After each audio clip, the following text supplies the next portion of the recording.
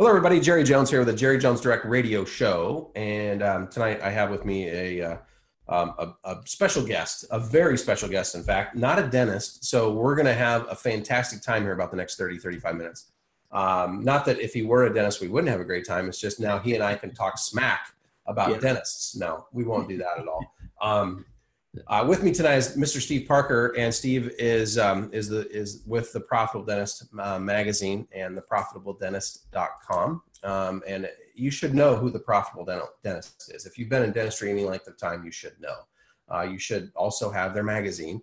It should be coming to you on a quarterly basis. Is that right, Steve? Are we quarterly, monthly, bi-monthly? We are transitioning from quarterly to bi-monthly, and then monthly by the beginning of 2019.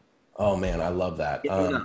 Yeah, you guys have so much. I mean, look, there's the Profitable Dentist magazine. If you're not familiar with it, go to the profitabledentist.com and sign up and get the magazine. But here's what you get when it's inside, and this is why I love it. You get a ton of content, a shitload of content, and that I love. It's not, it's not every other page an ad. And it's not these short little articles where there's really nothing for you to dig your teeth into. I mean, these are high quality, really excellent articles. And I'm not saying that because my article appears in there. I'm just saying that's what I see in there. And that's why I am in there. It's because of the quality of the contributors. So I love it. I mean, and I'm excited to have you here, Steve. I think we're going to talk about the state of dentistry. Yes. I want your thoughts on the state of dentistry. And by the way, mark it on your calendar, Steve, sometime October, November-ish, I'm going to be getting in touch with you so I can include you in the 2020 edition of the State of Dentistry. Perfect. Sign me up. I will, because I'd love to have because a lot's going to change. I was just reading an article about dental therapists and some late breaking stuff that I wasn't able to include. I mean, at some point you got to cut the deadline off for content, but there's stuff going on with dental therapists. I mean, the DSOs are making a lot of noise. Some hate them, some love them. It doesn't really matter what you think, because it's all about what you do, right? Thinking is one thing, but what you do is everything. So, yeah, Steve. So, man, let's dive in. And you're going to join the ranks of some really great folks who I've talked to about the state of dentistry. Dr. Mark Cooper, retired periodontist, Scott Westermeyer, Doug Fettig, CPA with Aldrich, Chris Griffin, the 3-day dentist, the anti-DSO 3-day dentist, if I can say that, Chris. I hope he doesn't mind. My good friend John Busby, Ann Duffy, who's an RDH who also runs DEW Life, the dental entrepreneur, and dental entrepreneur, I think it's woman, not women. I screwed that up when I talked to her. So just some Steve Anderson, who's also a friend of the Profitable Dentist, big supporter, and Al Dannenberg. And Al, man, I'll tell you what, I interviewed Al Dannenberg for this, Steve. Man, the first thing out of his mouth is dentists are not necessary. Going to the dentist is not necessary. And my comment was, yeah, if you don't want your teeth. He goes, no. He goes, the reason why people have to go to the dentist is because of the shit they eat. Right. Yeah. He goes, animal kingdom, there's no such thing unless there's some other underlying problem. There's no tooth decay. There's wear on your dentition, which, I get that from sleeping, but right.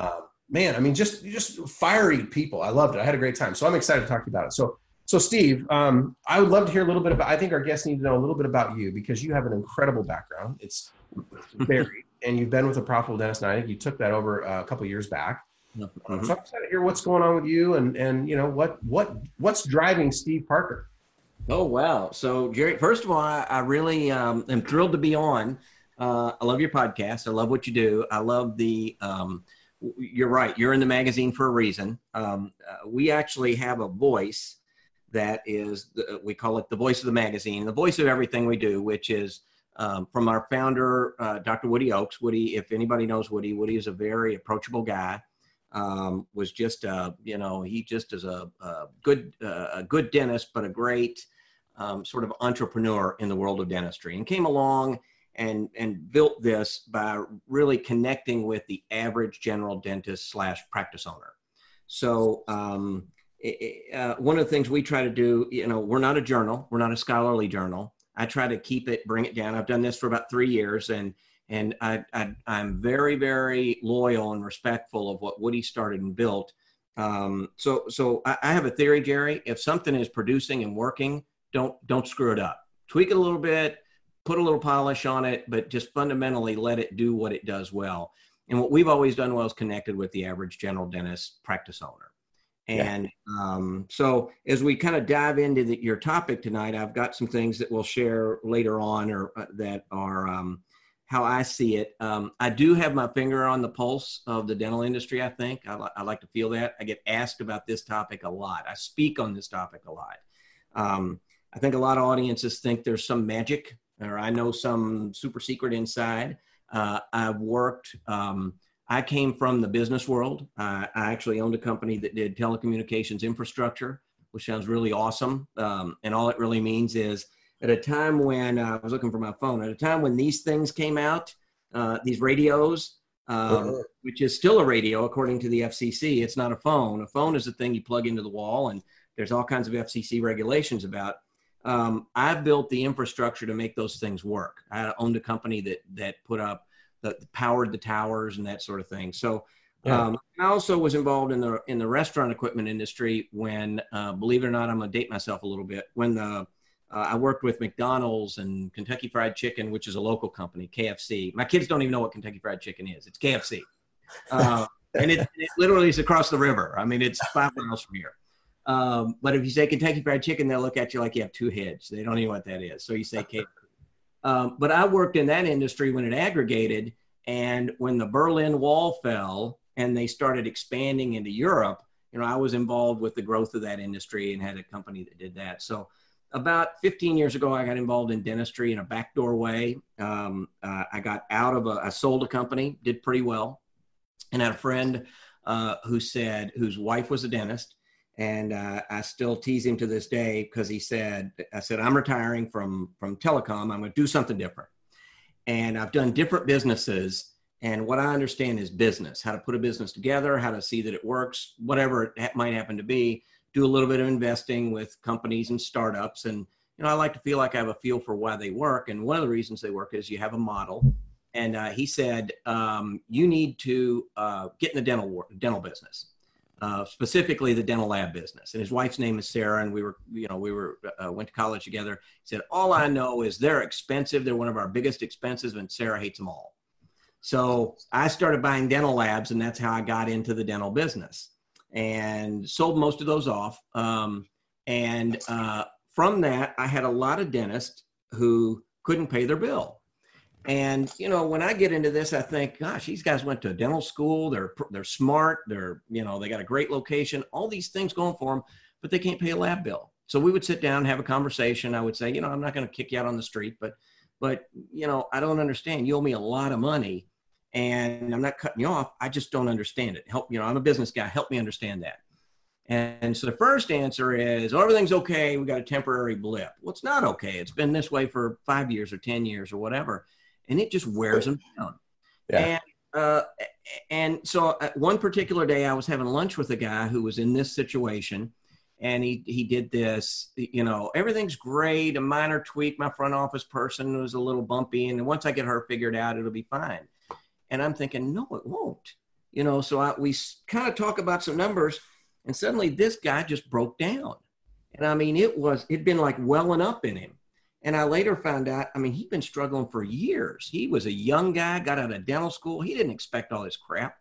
And he wouldn't tell his wife. And he was, on the edge of bankruptcy. And this was in the days when you got a credit card offer in the mail, 3 a day. So, he's putting payroll on credit cards. And so that's how I got into consulting. Okay, let's back up, look under the hood. I'll help you. I'll charge you a little bit, for my time, but let's get you on track. So I probably did that for, quite a few dentists, and it was informal. I didn't even know what coaching existed. Right. And so I kind of met Woody that way. We did a little bit of business together. Woody got Woody had some health problems, still has some health problems. Mm-hmm. And out of that, I said, I'm selling these businesses. That's kind of what I do. Jerry, I create an artificial thing.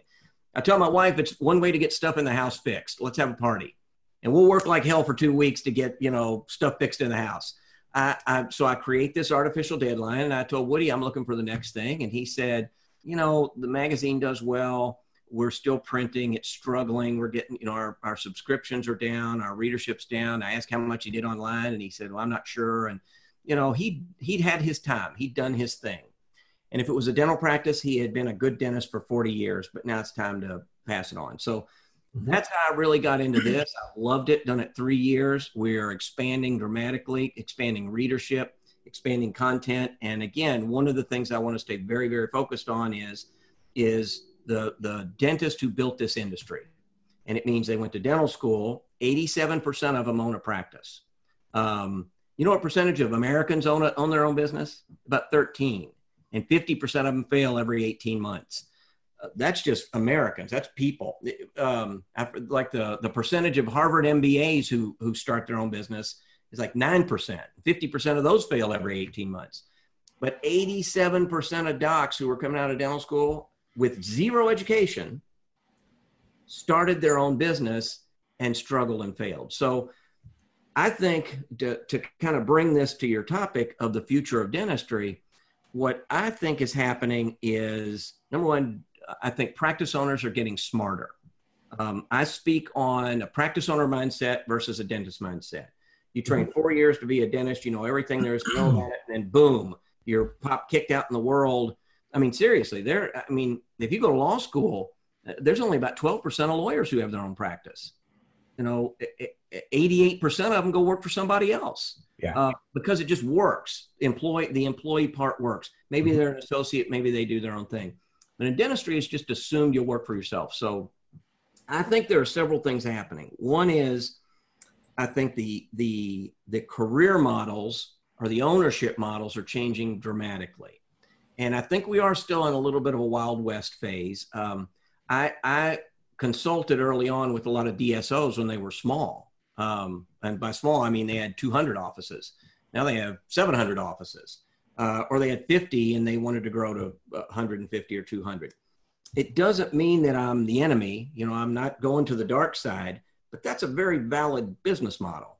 And that didn't exist a generation ago. You didn't even have that option when you came out of dental school. You didn't have the option of saying, I love being a dentist and I really don't want the headaches of payroll. I don't like conflict. And I got news for you. If you don't like conflict, you do not want to own a business and have employees. It is part of the package. I love my kids, but if you don't like to argue, don't have kids. Because it comes to absolutely. When, they're about 13 or 14 to about 22, where it's just, I don't care if you say, hey, I found this $100 bill. Do you want it? They'll say, yeah, you gave him 200, or arguing about anything. Yeah. Business. You come in all fired up to do something, and man, you just get shot down. So one of the things I think that's very, very promising to me is you've got a lot of new career paths you can take. And some people, you and I both understand, are just not cut out to be a business owner. I think it has resulted in very high bad stuff rates in dentistry, divorce, suicides, bankruptcies, way higher than national averages. And so I think what a DSO can offer is a career path that says, listen, you can be a great dentist. You can make good money. The ones that I know that do very well have a very strong ESOP, an employee stock ownership plan. They put your name on the door. They'll take care of everything for you. And it's a very good model. I think, you and I have spoken before about franchise models. I think there are a lot of models that a person who wants a great degree of independence can start their own business and have somebody else take care of the business piece of it. Somebody that does it professionally and does it for lots of other people. So that's one of the things is I think we're going to change our view of an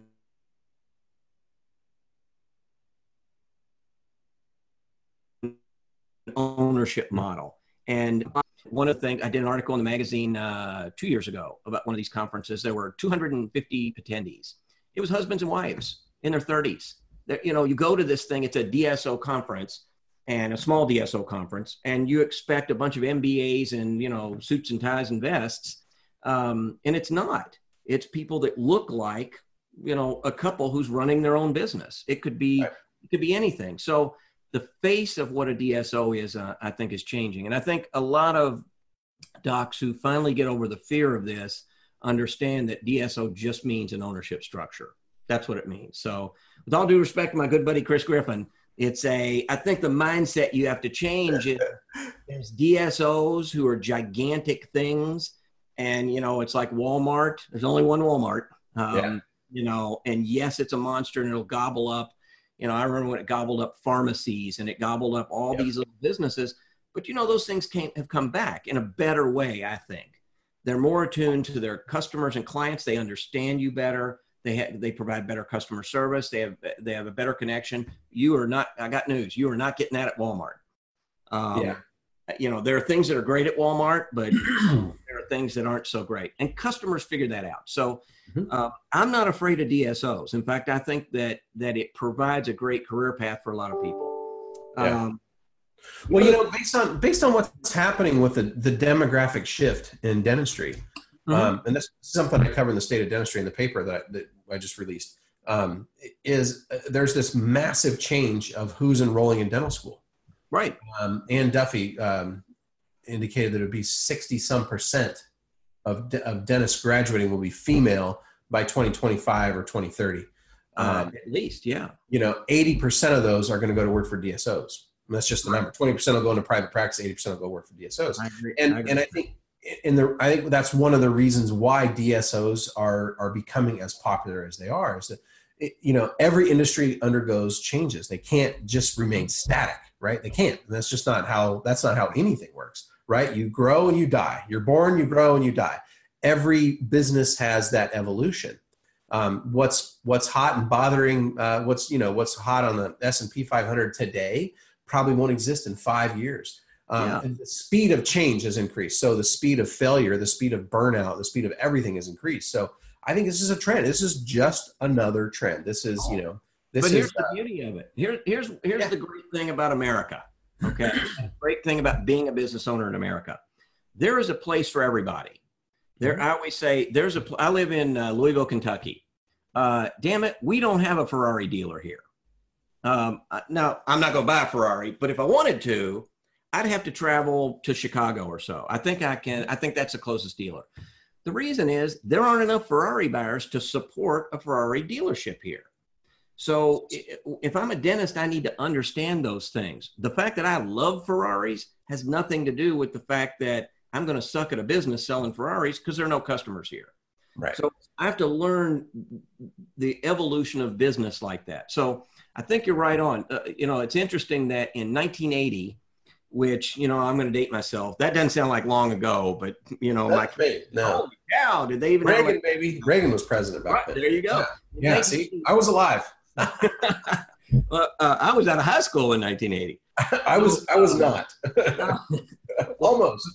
3% of dental school graduates were women. 3. As of this year, 51% of the 6,000 dentists who will graduate from the 63, I think, dental schools in America now are women.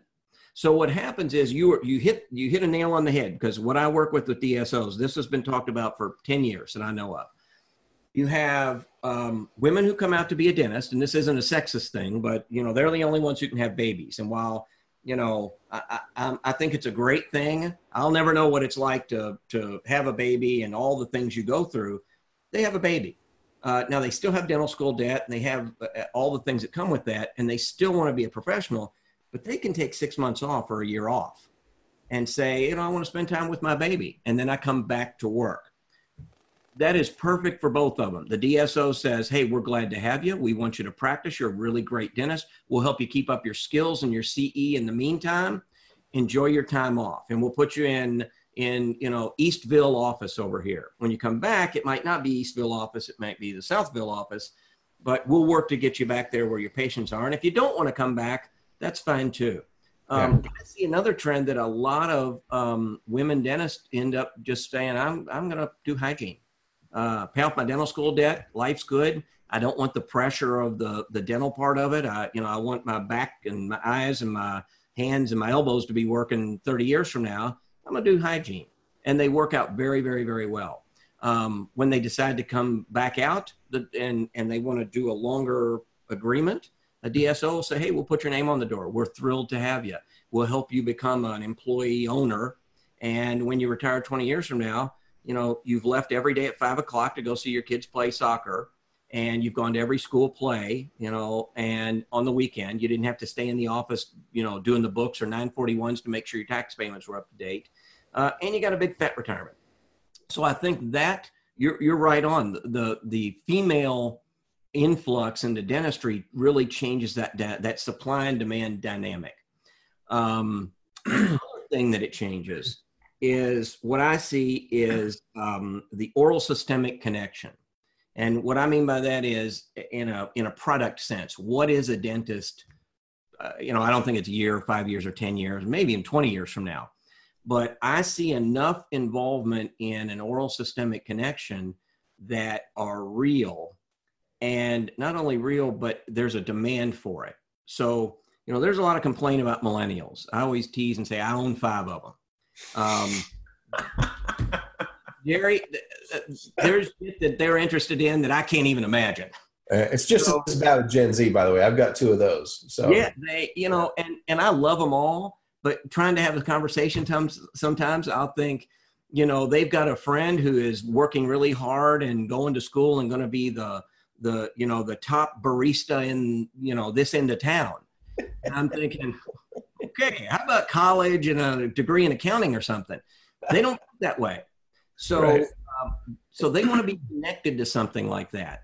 So so you can do what you do in dentistry now. And they are just not going to connect with you in the way that they've connected with you. But when you introduced more whole body health things, and there are scientific tests and facts that show you can diagnose certain conditions in a person in their mouth. Everything you eat, everything that goes into you goes in through your mouth. It leaves a trail. The bacteria in there, we don't even know what's in there. We're still trying to figure it out. So I think the evolution of that is not, hocus pocus and hoodoo. I think it really is a genuine thing. So from a dentist, if you were a dentist 50 or 60 years ago in the 60s and somebody was talking about the fancy new hygienists that come in and clean teeth, there are a whole bunch of dentists who said, what the hell? Why? What am I going to pull if they're keeping them their whole life? My denture sales are going to drop. What do I want to be doing hygiene for? Right. I think that same evolution is happening today. So somebody suddenly figured out, well, number one, from a business perspective, there's a lot more business to do if we do hygiene and we talk to patients about keeping their teeth their whole life. And we say, well, I'm sorry you couldn't do this, but we can do implants and we can do all these things. The whole technology of it just keeps evolving and growing. I don't know where it's going. Kodak sure as hell couldn't have predicted the digital camera, but it put 100-something-year-old mega cajillion-dollar organization literally out of business. They don't exist. They exist as a brand. They don't exist as a company. And so I think the same thing, evolution kind of happens here. Yeah. I don't know where it goes, but I know it's real. And I mean, I know that customers/patients connect and want it and respond to it. And I've been in practices that just are astonishing. We've talked before about the lifetime value of a patient. Mm-hmm. I'm going to tell you the lifetime value of a patient who you go to, who comes in twice a year and gets an oral cancer screening and is screened for predisposition to heart attack and stroke, a predisposition for certain cancers. Now we can predict. I think pancreatic cancer, there's a certain bacteria you can now look at and say, yep, that elevates. You have it's a marker that says you may have early onset pancreatic cancer. Mm-hmm. I don't know. I'm not the scientist behind it, but I know that if the customers/patients want to come in and they feel better about that, they are not getting it at their physician right now. It's just not. They go to their physician and say, this hurts, this is broke, this is leaking, this is whatever, fix it. The physician fixes it, ends that visit and says, anything else you want to talk about? And they think, yeah, I'm just glad to get that fixed and get the hell out of here. Yeah. So who knows what that's going to cost? So I think this as a way to expand how patients view you offers tons of opportunities that we don't even know yet. Yeah. But if you're not in it, a journey of 1,000 miles starts with a single step. Yeah. I don't know how I'm getting there 1,000 miles from now, but I know I'm on the right road. So those are really probably the two. I wrote down a couple other things about oral systemic health. I mean, a lot of things like sleep. I mean, food as medicine, culinary medicine, which is a huge thing. The food that goes in your mouth and hangs around in there and sits in there all day before you brush your teeth, it does a lot of stuff. You're exactly right. You know, animals don't have this problem. So it's something about what's going in our teeth, in our mouth, that's rotting our teeth. And if you want to extrapolate that or extend that a little bit more, it also goes into your body. Right. And, you know, I have a good buddy that'll, you know, we kind of, over 40 years, we've had diet competitions, and, you know, we'll start to eat good things and then bad things. Today, in fact, we went to lunch today, and it was either this big nasty bowl of chili or a salad, and we voted and picked a salad. That's big of you, because, man, I would have been weak for the chili when faced with salad. Good chili. It's like, you know, so he'll look at that and he'll say, you know, that shit goes in, it'll never come out. That's very true, man. It's so true. Well, and we've thought about, you know, from in dentistry, I think we've thought, you know, physicians will take care of that. If something breaks, they'll take care of it. But what if you could do something to a patient who's in the chair twice a year, not reactively, not when you broke something or hurt something, but twice a year for proactive care, for hygiene. And you could find 3 or 4 other things and say, listen, I can't treat this, but you've got a marker for pancreatic cancer, any history, you know, in your family. And you say, yeah, my grandfather died of it. Yeah. You know, I'm going to write you a referral slip, and, you know, I'd suggest you go get that looked at as soon as you can. Yeah. That was seconds or minutes. And you've got a loyal patient in a different sense than, okay, I'm going to bring them in twice a year to clean their teeth, and hopefully they need a crown, or hopefully they want implants or, you know, veneers, because I'm looking at that new boat this year. And, you know, you just change the mindset of what you're there to do. Plus, if you have millennials, if you don't like millennials, you're not gonna have patients or employees for the next 10 years. So you just better get used to what they connect with. And I think this is a thing that resonates very much with them. So, well, to your point about the health side, that American, like AOSH, American Academy of Oral Systemic Health, Dan Sindelar, I think one of the founders of that organization. Yep. And I've known of Dan. I met him once, long time ago, years and years and years ago.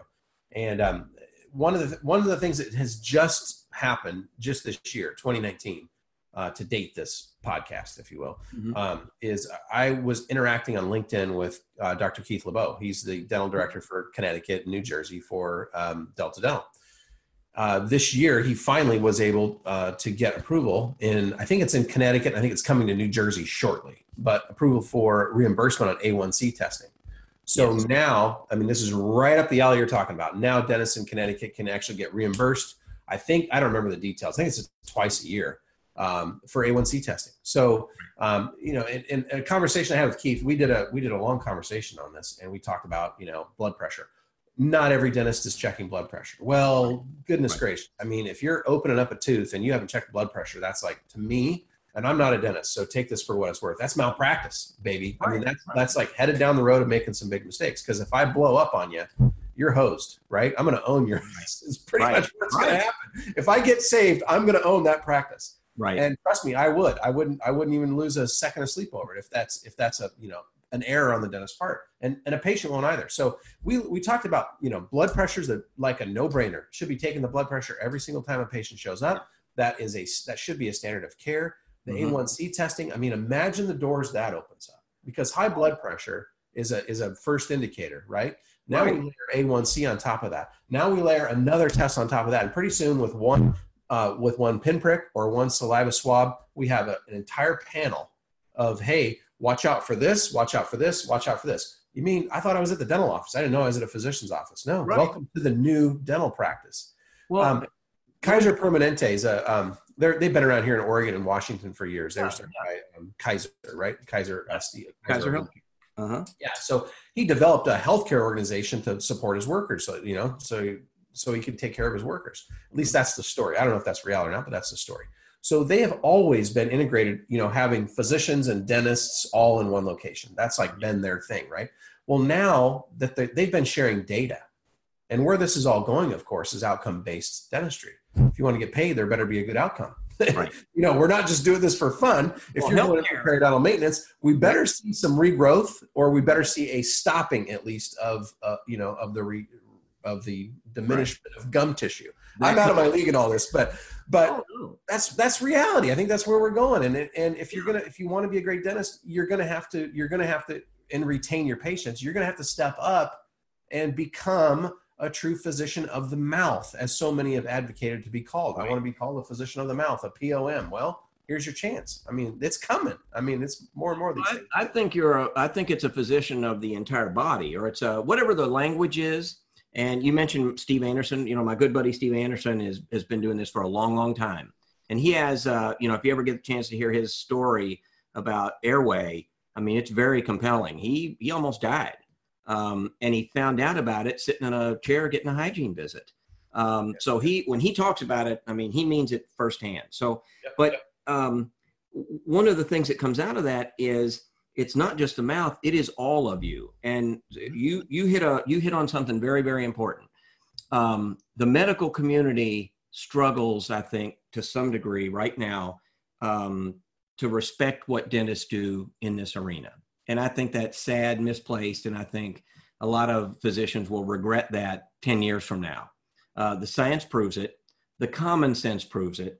And so the reason I say this is from medical insurance. At the end of the day, people will do what the insurance company pays for the most part. So health insurance companies are right now, and you'll see this in several articles in our magazine coming up, and that are about how healthcare companies are sampling and trying things. They don't want to get into dentistry. Humana doesn't want to open dental practices, but what Humana wants to know is, hey, if we do this test you're talking about, how many heart attacks could we prevent? That's right. If we could prevent 50,000 heart attacks, the outcome is 50,000 fewer heart attacks. So hell yeah, we'll spend a few bucks to stick this test in some dental practices. And when the numbers come back and it works, which it is, right now, whatever the science is behind it, the outcome is heart attacks, these risks drop.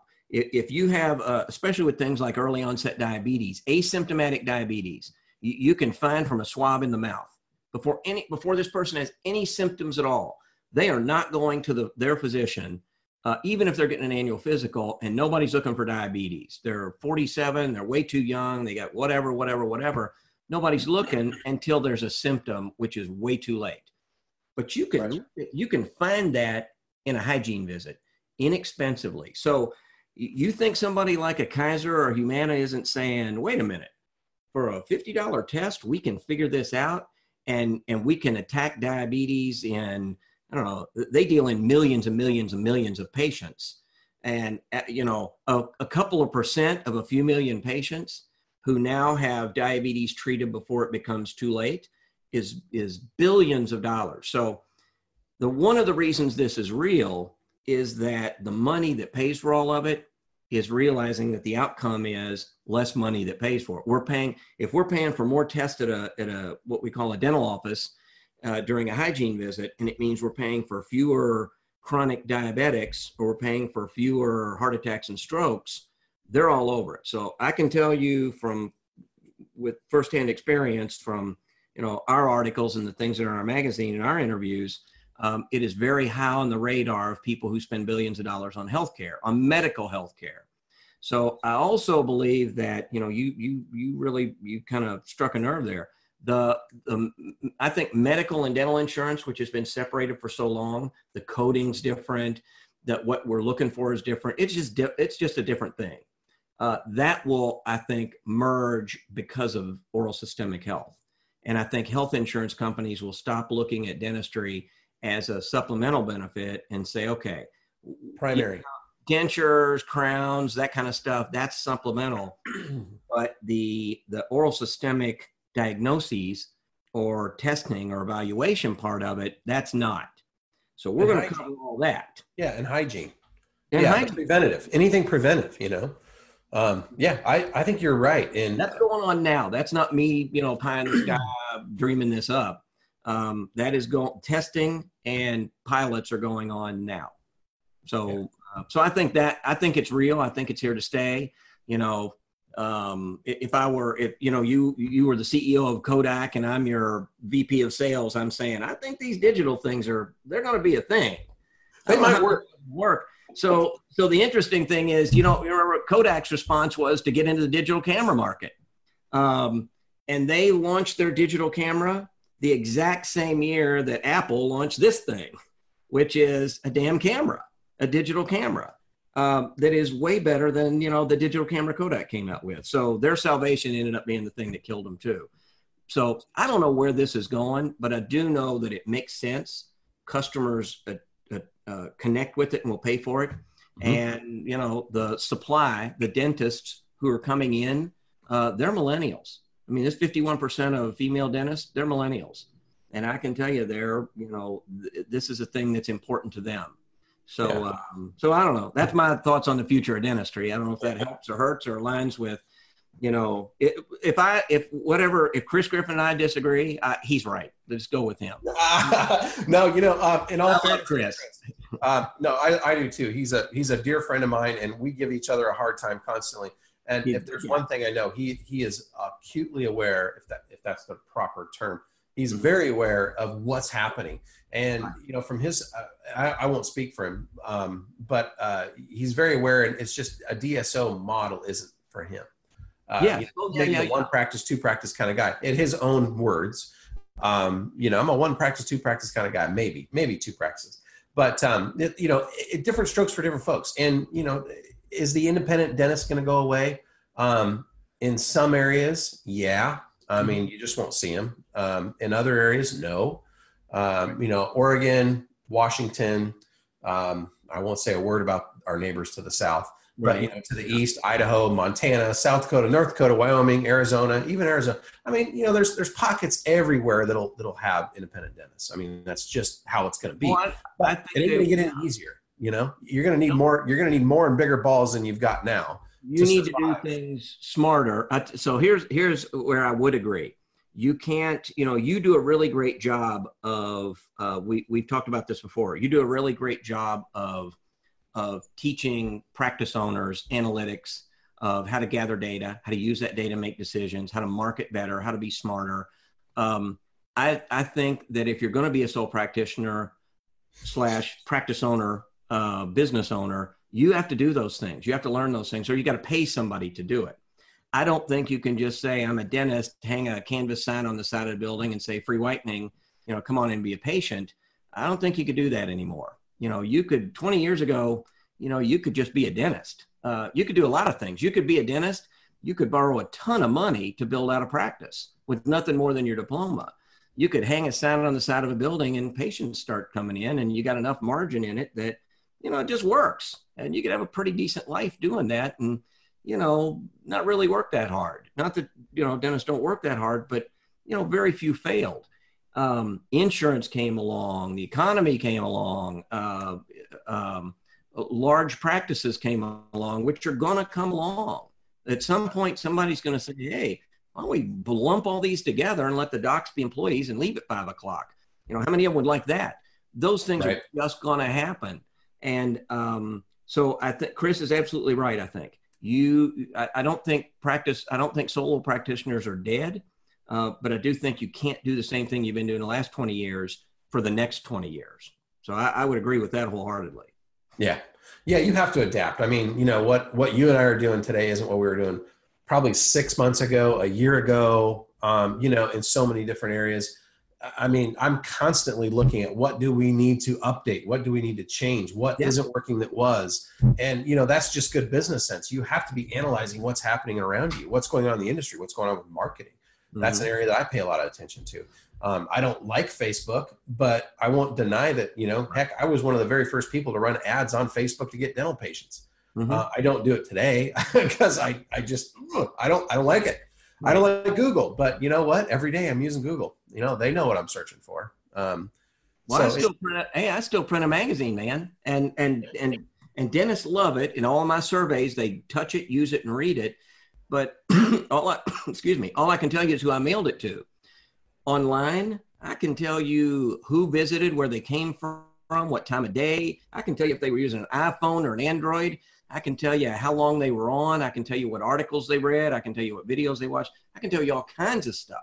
Yeah. So my growth is there, but I really am respectful of the print magazine as my brand. But if I didn't do that, we would die. I mean, we just well, yeah. You just take a look around. There's been a lot of idiots that have made that mistake. I mean, a bad decision because they thought. It's kind of like going from back in the day. I mean, I drug my heels going from cassettes to CDs. Mm-hmm. It wasn't until I'm looking around going, okay, I'm the last guy. Now's the time to go. Right. It's like CDs. I just ended my CD production in December. And I got complaints, but I ended the whole product line altogether. It was a lot like your driving dentist series. I was like, you know what? I got to put my energy somewhere else. Yeah. And this has had a great run. I've been doing it forever, but yeah, I mean, that's another area you got to look at. Like, you mentioned earlier in another conversation we had about cosmetic dentistry. Well, I don't see anybody promoting cosmetic dentistry anymore. Why not? Why isn't anybody promoting instant orthodontics? It's just as valid today as it was 20 years ago when it was first discovered, right? Yep. I mean, what happened to all those things? What's old is new again. And man, if we just go back in our archives and look to see what we were doing, there's gold in the old. And print, by the way, print's not going to die. No, newspapers will slowly die. That's a sales problem, in my opinion. And where's the sales activity going on to sell the newspapers, right? There aren't any. They have a website up. Look at Google. What is Google doing? They're mailing direct mail pieces to get people to spend money on Google. Right? Well, Google's using Instagram to advertise Google. I mean, it's not either or. I think it's an and. It is. You have to find the mix, the model that works. And at the end of the day, the model that works is the one that you enjoy doing it. You can repeat it, you can scale it, you can predict it, and you can make profit from it. Whatever that is. Right. It can be $1 or it can be $1 million, but it's enough that more money is coming in. Money is, profit is simply the measure of how efficiently you run your business. Mm-hmm. Money comes in, you spend it on a bunch of shit, money goes out, and whatever's left over, you get to either, take it and take a vacation, or you get to invest it in the growth of your business. Right. And that's all that is. So, so when I started off, you asked the question, I said, I think young dentists are smarter. I think they are. I think they, I told you about consulting. One of the, I always tease that I would talk to a dentist and I would say, hey, can I have a look at your P&L? Just send me your latest P&L. And they'd say, oh, I'll get that for you. Well, I think they're going to the front desk to get it. No, they call their accountant and give me their tax return. And I'll say, right. Well, that tells me, number one, your book, because you can accelerate depreciation and make less money and pay less taxes. I want to know what cash is coming through this thing. They have no idea what you're talking about. They don't know what EBITDA is, earning before interest, taxes, depreciation, amortization. It's profit. You talk to a young dentist who has, they've got a degree from the University of Indiana Dental School, but they have a business degree from the University of YouTube. Man, they've been spending the last 2 years looking at everything about how to run a business, how to market. They've been following Jerry Jones. They understand that they're in business and they understand the numbers part of that. And I think that's healthy. I think that's strong. So they will be the future sole practitioners, but it will not be, what a practitioner who now, what's the ADA say? 96% of dentists who reach 65 aren't financially prepared to retire. Holy crap. Jerry, I got brothers that work at Ford. They can retire at 65. They got $1.5 million in a retirement plan, plus some. The average dentist is about $24,000 when they're when they're 65. Young docs just aren't going to do that. So the future, I think, is also they respect the mind and have the mindset that I'm the business owner. I own this darn thing, and I need to put as much effort in that as being a really good dentist. I can't bank on being a good dentist being enough to get me, 40 years to retirement, my wife being happy, and just gutting this thing out. Yeah, you're right. There's just no chance. And we had a conversation. One of my folks here at Jerry Jones Direct had a conversation with a dentist, 67 years old. His building he was evicted from his building. The lease ended, and he was evicted. And he's farting around trying to figure out what he's going to do. It's like, Right. we didn't just get the notice and evicted on the same day. Right. I mean, and that's part one. Part two is you're 67. I don't see, I mean, look, this is not me saying that you're 67, you can't do dentistry. It's just, you're not going to work at the same pace you did when you were 40 or 30. It's just physically impossible. So it's not like you're going to ramp up. So your best bet is to get really comfortable with where you are, and go look for a job, sell your 350 patients to whoever, and go practice 3-4 days a week, make $700 a day. Yeah. Get your spending to near zero. Get rid of the big fancy house that you're making a big payment on. Go live like frugally so you can actually live in your retirement. Because you're one stroke, one heart attack, one pass out on a patient and flip the drill through through a cheek away from not practicing anymore. You're one slip, fall, hip replacement from living and still needing an income and not being able to practice dentistry. Yeah. And by the way, that tears me up. I mean, I get so angry about that. Yep. It's like, I feel horrible for them, but then I'm like, look, I mean, you've been staring in the mirror for how many years now? Yeah. You didn't take ownership of your shit, right? That's ultimately what it is. You didn't take ownership of your shit.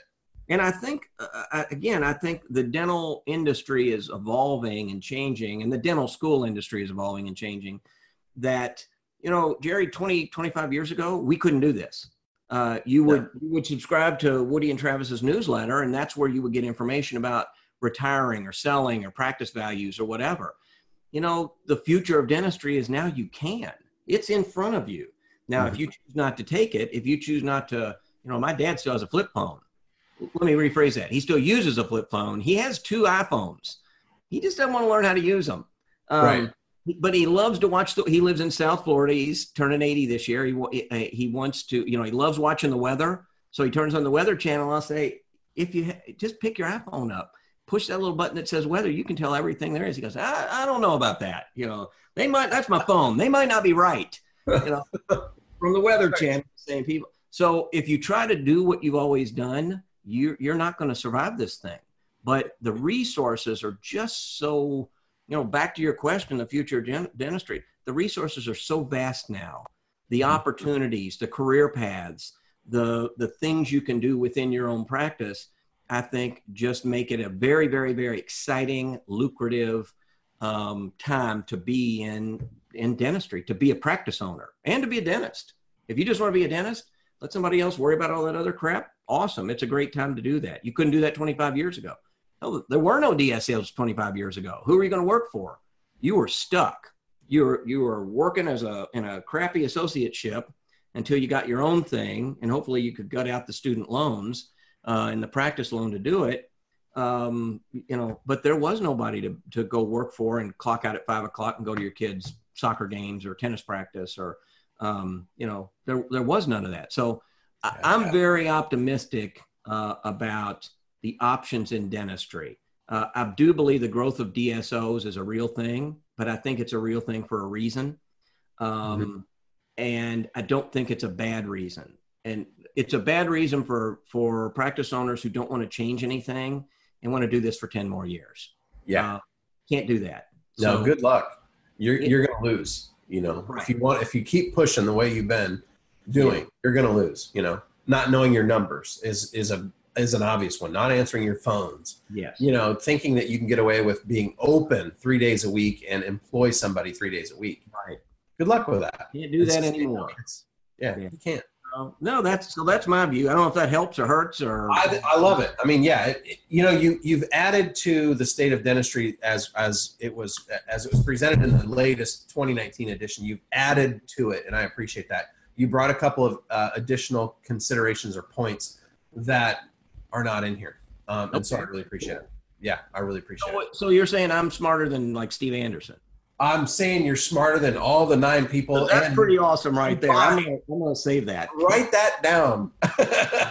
Everybody you had in there, I'm thrilled to be even considered in their company. Well, they're all great people, and you are as well, Steve, and I appreciate it. A lot of heavy hitters there, so I appreciate that. Yeah, you bet. Well, let's wrap this baby up. This has been the Jerry Jones Direct Radio Show podcast with Mr. Steve Parker, the Profitable Dentist. Steve, before we go, if folks don't know for some god-awfully stupid reason, I'm kidding. Let's say they've had their head in the sand for a while. Right. They don't know who the Profitable Dentist is. How do they learn more? Where do they go to find you, man? You can do a couple things. We have a sort of a hub of activity that's theprofitabledentist.com.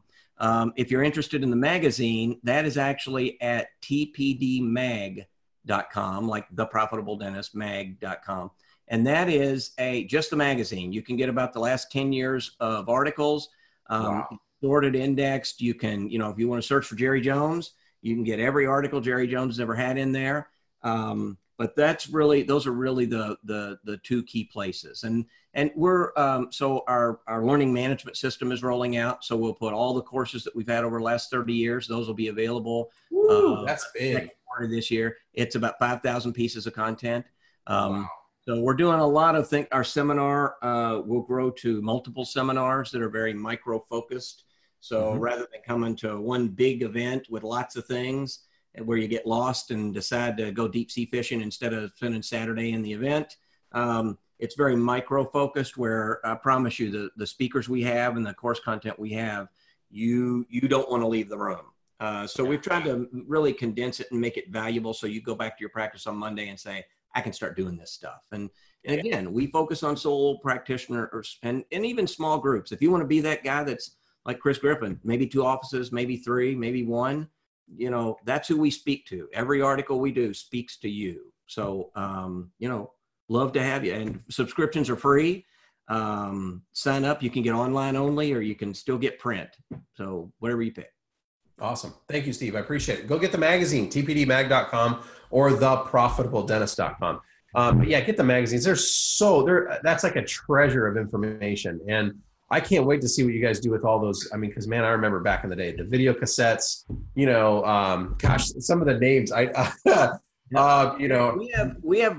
Howard Ferran with hair doing, the first time he spoke. I mean, that was like his platform was the Profitable Dentist, man, and then, Gordon Christensen, I don't know how many times we ended up in Stone one year for that. And that was going to be the summit to save dentistry. And that turned into a pissing match between Rick Kushner and about 5 other people. So, good times, the people who are out there now, the Mark Costases and the Gary Cadys, and I mean, people who are really making things happen in dentistry. That's, those are the people who are speaking at our seminars and are in the pages of the magazine. Yeah. Everyone except for Jerry Jones. No, I'm just kidding. Jerry's in there. I'm teasing you. Hey man, thank you, Steve. I appreciate it. Good time. I hope you had fun, and I appreciate your time and sharing what you see coming, where you see developments in dentistry. And I think, the discussions we had on the medical side, I think are really super important. I mean, it should give a doctor who, is like, man, I just want to help people. I want to prevent. I don't just want to repair. I actually want to prevent. I mean, this is a huge opportunity. 20 years ago, I remember, I don't know if it was Woody, I don't remember if it was Travis. One of them said, man, this is like the golden age of dentistry. That was probably 4 years ago. Yeah. But, I mean, it's like the renewed, golden age of dentistry because so much is happening so fast. It really is. There's a lot to be optimistic about right now, being a dentist and a practice owner. Oh, absolutely. I couldn't agree with you more. Well, Steve, thank you, sir, very much. And for my listeners, appreciate you tuning in once again to the Jerry Jones Direct Radio Show. Catch us on the next episode. Subscribe at iTunes. And if you are so inclined, we'd love to have your feedback as well. You can just mark the 5-star. If you got anything less than a 5, reach out to me. Tell me what you think we can fix before you hit me with a 1 star. Thank you, Steve. Appreciate it. Thank you. See you, Jerry. Bye-bye.